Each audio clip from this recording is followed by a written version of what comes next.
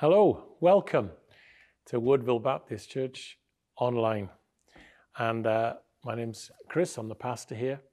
And again, I just want to give you a warm welcome. Assalamu alaikum, Ashmai. It's just great that you're joining with us again. Thank you, the regulars and those who are just dropping in, and whatever time you watch this, I hope you'll be blessed. So today we're going to be continuing the series, we're in for quite a while now, on Luke. And there's going to be a worship video from a fantastic bunch of people called Sound of Wales. So we'll see you the other side of our intro video. Bless you.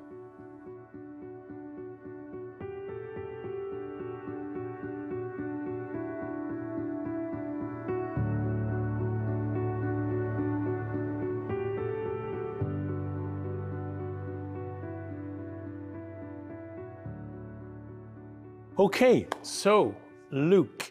As I said before, we're going to be going through the book of Luke, 24 chapters. I encourage you to be reading it because I won't be reading the chapter each week. I'll just be dealing with a specific part. So this week, I'm looking at Mary's song. So this is part 2, Mary's song. Right, now, before I do the reading, I want to set the scene.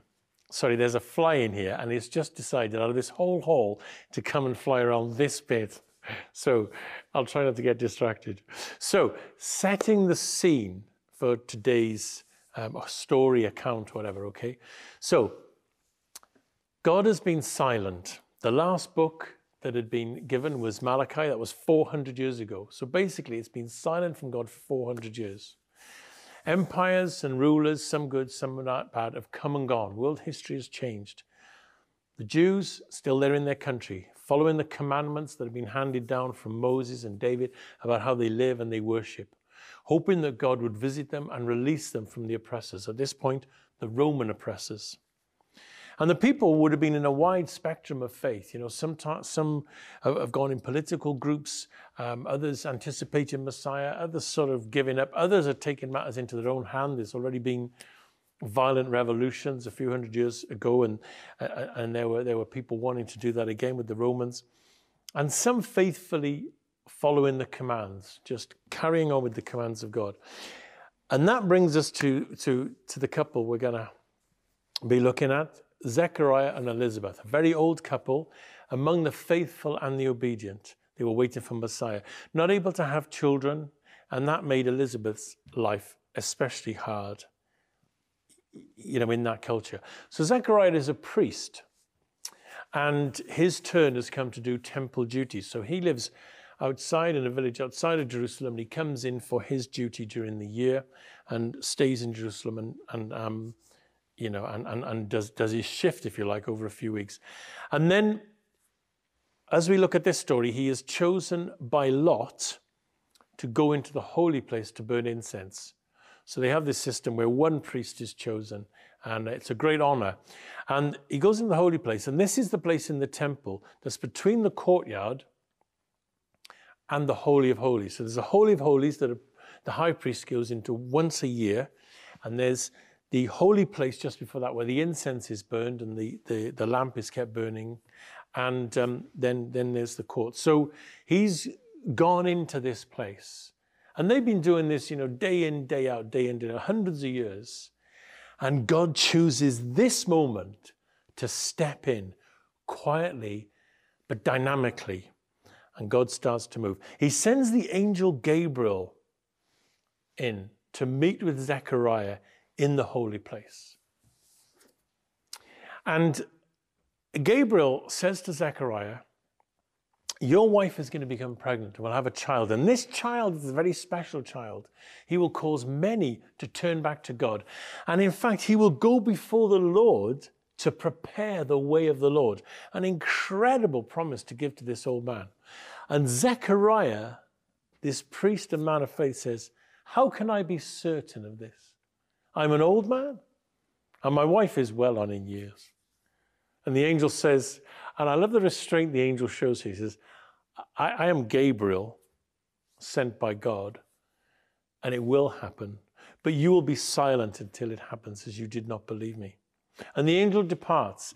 And Zechariah is left with the task of going back out to the people who are outside in the courtyard now that he can't speak, and explaining to them that there's been an angelic visitation, perhaps with signs and writing. That must have been quite a challenge. Okay, so there's the first part of the story. About 6 months later, the scene shifts from the temple in Jerusalem, which was the spiritual and political heart of the nation, up north, about 50 to 80 miles up north to Galilee, which was, had a reputation, a bit of a sort of rough place. And the scene changes to basically a nowhere village called Nazareth. It just doesn't feature in anything. And the ordinary dwelling of a teenage woman called Mary. So the focus is shifting across. And it's also shifting from an elderly male with high status, a part of the priesthood, with a profession, to a young female of no status. And already there are hints of the kingdom of God, the upside down kingdom, the God of surprises. Is coming through all of this telling. And there's going to be another angelic visitation. So I'm going to read now from Luke 1, 26 to 38. In the sixth month of Elizabeth's pregnancy, God sent the angel Gabriel to Nazareth, a town in Galilee, to a virgin pledged to be married to a man named Joseph, a descendant of David. The virgin's name was Mary. The angel went to her and said, "Greetings, you who are highly favored. The Lord is with you." Mary was greatly troubled at his words and wondered what kind of greeting this might be. But the angel said to her, "Do not be afraid, Mary. You have found favor with God. You will conceive and give birth to a son, and you are to call him Jesus. He will be great, and he will be called the Son of the Most High. The Lord God will give him the throne of his father David, and he will reign over Jacob's descendants forever. His kingdom will never end." "How will this be?" Mary asked the angel, "since I am a virgin?" The angel answered, "The Holy Spirit will come upon you, and the power of the Most High will overshadow you. So the Holy One to be born will be called the Son of God. Even Elizabeth, your relative, is going to have a child in her old age, and she who is said to be unable to conceive is in her 6th month. For no word from God will ever fail." "I am the Lord's servant," Mary answered. "May your word to me be fulfilled." Then the angel left her. So Gabriel's birth announcement tells us 4 things about Jesus. His stature, he is great. He is great. Now, this great is a description of God. It's used in Deuteronomy. So this is already, the revelation is coming here. There's something incredible is happening. His position, he's called the Son of God, the Son of the Most High Ruler. His authority, he is seated on Israel's throne forever. He's a forever king. Jesus is the promised king of the line of David. Many, many prophecies. This is the king. This is the king who will come and be on that throne forever. And then the divine connection. The Holy Spirit is involved. The Holy Spirit will come to you. So this is this incredible breaking in of God into this situation. Let's look at Mary's response and compare it to Zechariah. What the angel said to Zechariah was incredible. However, it had been done before. There were precedent. Abraham and Sarah, well advanced, had children. Other women in the Old Testament, Hannah. But what the angel said to Mary could only be miraculous. It had never happened before. It had never happened before. This had to be a miracle. And whereas Zechariah said, "How do I know?" In the Message version, it says, "Do you expect me to believe this?" He answers with that sort of, I'm not sure if I can go with this. He speaks in doubt. He asks for a sign, even though God had done it before. And Gabriel recognized that he's got doubt, and he silences him. Let's compare Mary. Mary, rather than demanding to know how it can happen, explain it to me, responds in humility. She simply asks for information, which seems a fair point. I'm a virgin. And then she acted in obedience and faith. And she accepts that nothing is impossible for God, even though it was unprecedented. She is faithful and uncomplaining, and she says she is a slave of the Lord, a servant which is actually an exalted status, as that was a description for Joshua and David. Okay, then the angel leaves. This I find absolutely amazing. This incredible news and this revelation, and this is happening, and then he goes, and she's going to get on with this now. She's going to get on with her life, and her life, talk about turned upside down. She's a marked woman. You imagine the gossip and everything. She's betrothed, but she's not married. Okay, and she's got to get on with this. Let's go to the next part of the story. Excuse me.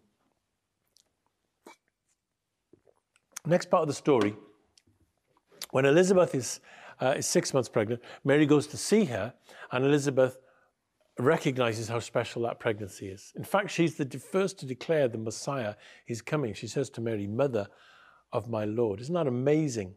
Another example where a woman in this culture get the first revelations of a move of God. And then we come to Mary's song. This is really the heart of it. That was a sort of introduction. Mary sang, and this is Luke 1, 47 to 54. Oh, and this is a joyful song, okay? This is a joyful song. "My soul glorifies the Lord, and my spirit rejoices in God my Savior. For he has been mindful of the humble state of this servant. From now on, all generations will call me blessed.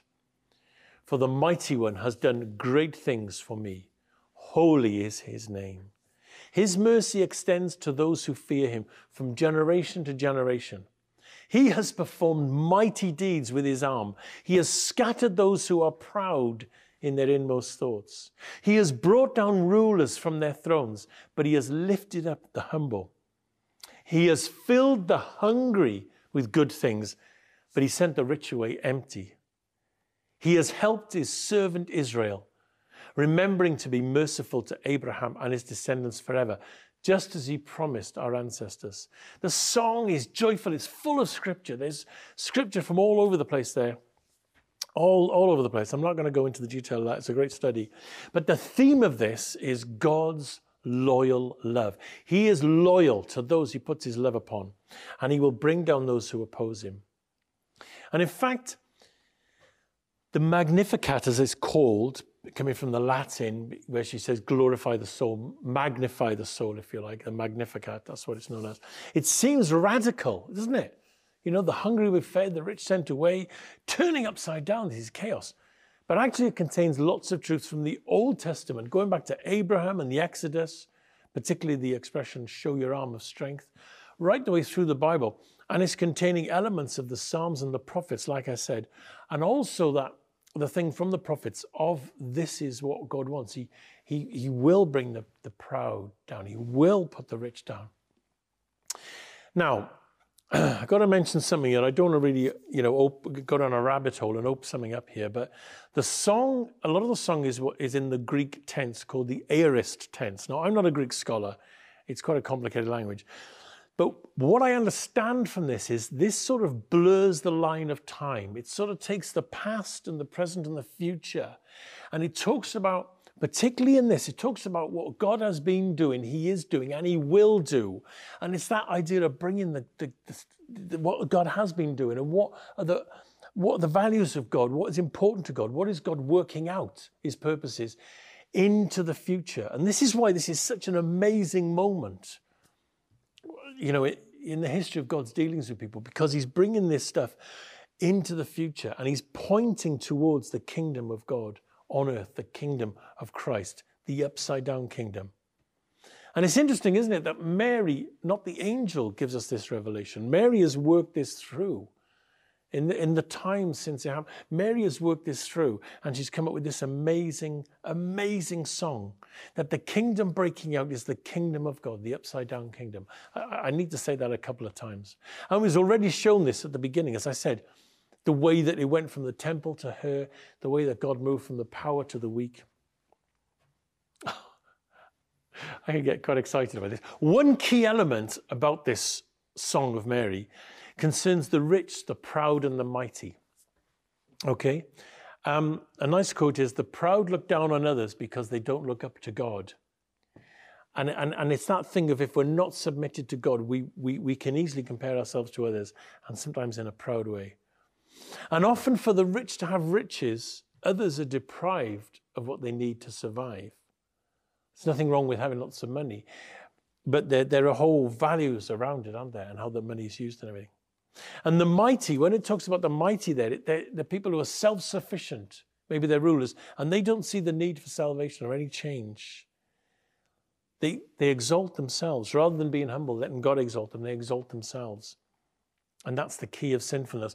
And part of what this is saying is God is leveling the playing field so that all can share. And there's a quote which I like. He is the great overturner. He is the overturner of those things. And of course, the great overturning, the great act of overturning, it's coming in here. Christ coming to earth.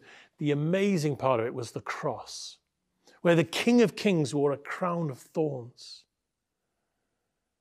where his throne was a cross. And this is where all of our riches come for nothing, and our pride is confronted by the true greatness of Christ, laying down his life for the sake of the lost, the least, the last, us. There's three things I'd like to bring out of this very quickly as I begin to bring this to a finish. We need to know the scriptures. Mary had that context in this song, the big context of what God had done, and therefore got what God is doing and what God will do. She could join it all together. It fed her faith. It gave her the big vision. We need to know the word. We must know the word so we're not flying around all over the place on circumstances and up and down all over the place. Because God is consistent and he keeps his promises. The second thing is who God chooses. Who has God chosen here? He's chosen this young woman, this teenager, in the back and beyond, to reveal this incredible work in the kingdom. And there's a reminder here, 1 Corinthians 1, 26, 29. Brothers and sisters, think of what you were when you were called. Not many of you were wise by human standards. Not many influential, not many of noble birth. God chose the foolish things of the world to shame the wise. God chose the weak things to shame the strong. God chose the lowly things and the despised things and the things that are not hardly there to nullify the things that are. That's how God works. He chooses the lowest. And this is so no one may boast before him. The last, the least, and the lost. That's where God's going. That's what he's looking at. This is my final point. The Magnificat is radical, but it's not a call to violent revolution. It's not saying go out and do this, strike down the rich, lift up the poor, whatever. That's the wrong response. Taking it into our hands and saying we got this, God, that's the wrong response. Jesus says, love your enemies in Luke 6, in the Beatitudes, which will be coming. However, this is, I believe, if we're trying to work this out, a call to a radical lifestyle, to show what it means to serve the King of the cross. So we need to examine ourselves in terms of our pride and how we use the power and influence we got. But what I would like us to look at briefly here is riches. Because if you are, in a Western democracy and you're reasonably well off, and if you're watching this on a computer and so on, we are among the richest people in the world, just in terms of where we're at and what we have and income and stuff. We may not think of ourselves as rich, but compared with the whole world, we are rich because there are so many people in poverty out there. So the challenge is now moving from the pages of Scripture right into our lives and our hearts. And you've got to ask a question, do our lifestyles cause others to go without? And I'm saying there to maybe be looking at how our lifestyles affect others. And are we prepared for God to upset our lives for the sake of his kingdom? Mary says, I will glorify the Lord. I will exalt him. I will glory and give him the glory and credit. And I read a lovely thing this week about glorifying the Lord. It's almost like if you imagine a really impressive building, like there's a museum in Cardiff, beautiful building, and at night it has lights on it. And it's almost like we are the light. Not that we have our own light, but you don't know about the light, but you see the building. Do you see what I'm saying? The light casts its light upon the building to bring the glory of the building out. And that's what our lives should do. Not just, in our praise and our worship that lifts up the Lord, but in our lives of how we use our riches, how we use our influence. Is that glorifying God in our lives? Do people look at us and say, I want to glorify God because of what I see in you? I know there's a lot of challenges this week, but I really want, this is what this word is doing to us. It's going to be exercising us in this way. I'm going to finish. There's this quote from a guy called David Garland, who wrote one of the commentaries I looked at. Christians can get so wrapped up in their own world that we can fail to see what God has planned and promised. We must not leave it to those we think are more able. We must perhaps take to ourselves Mary's prayer, I am the Lord's servant. May your word to me be fulfilled. What's God saying to you? Work that out with him. Right, thank you. That sort of basically concludes that. I know that was quite strong. Just go back to the God of grace, work it out with him. The Lord loves you. Now we're going to go to a bit of worship from the worship collective known as Sound of Wales. So I know you'll enjoy this. I'll see you the other side. God bless.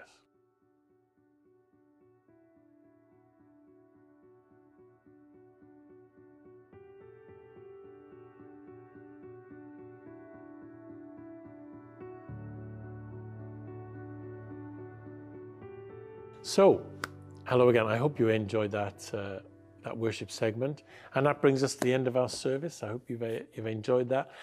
I hope you've been challenged as well. I'm finding this word very challenging. It's very interesting looking at the, going into depth with this, but there's a real challenge in here, and this is going to continue, I think, as we really investigate what Luke is trying to say. He paints his picture in many ways.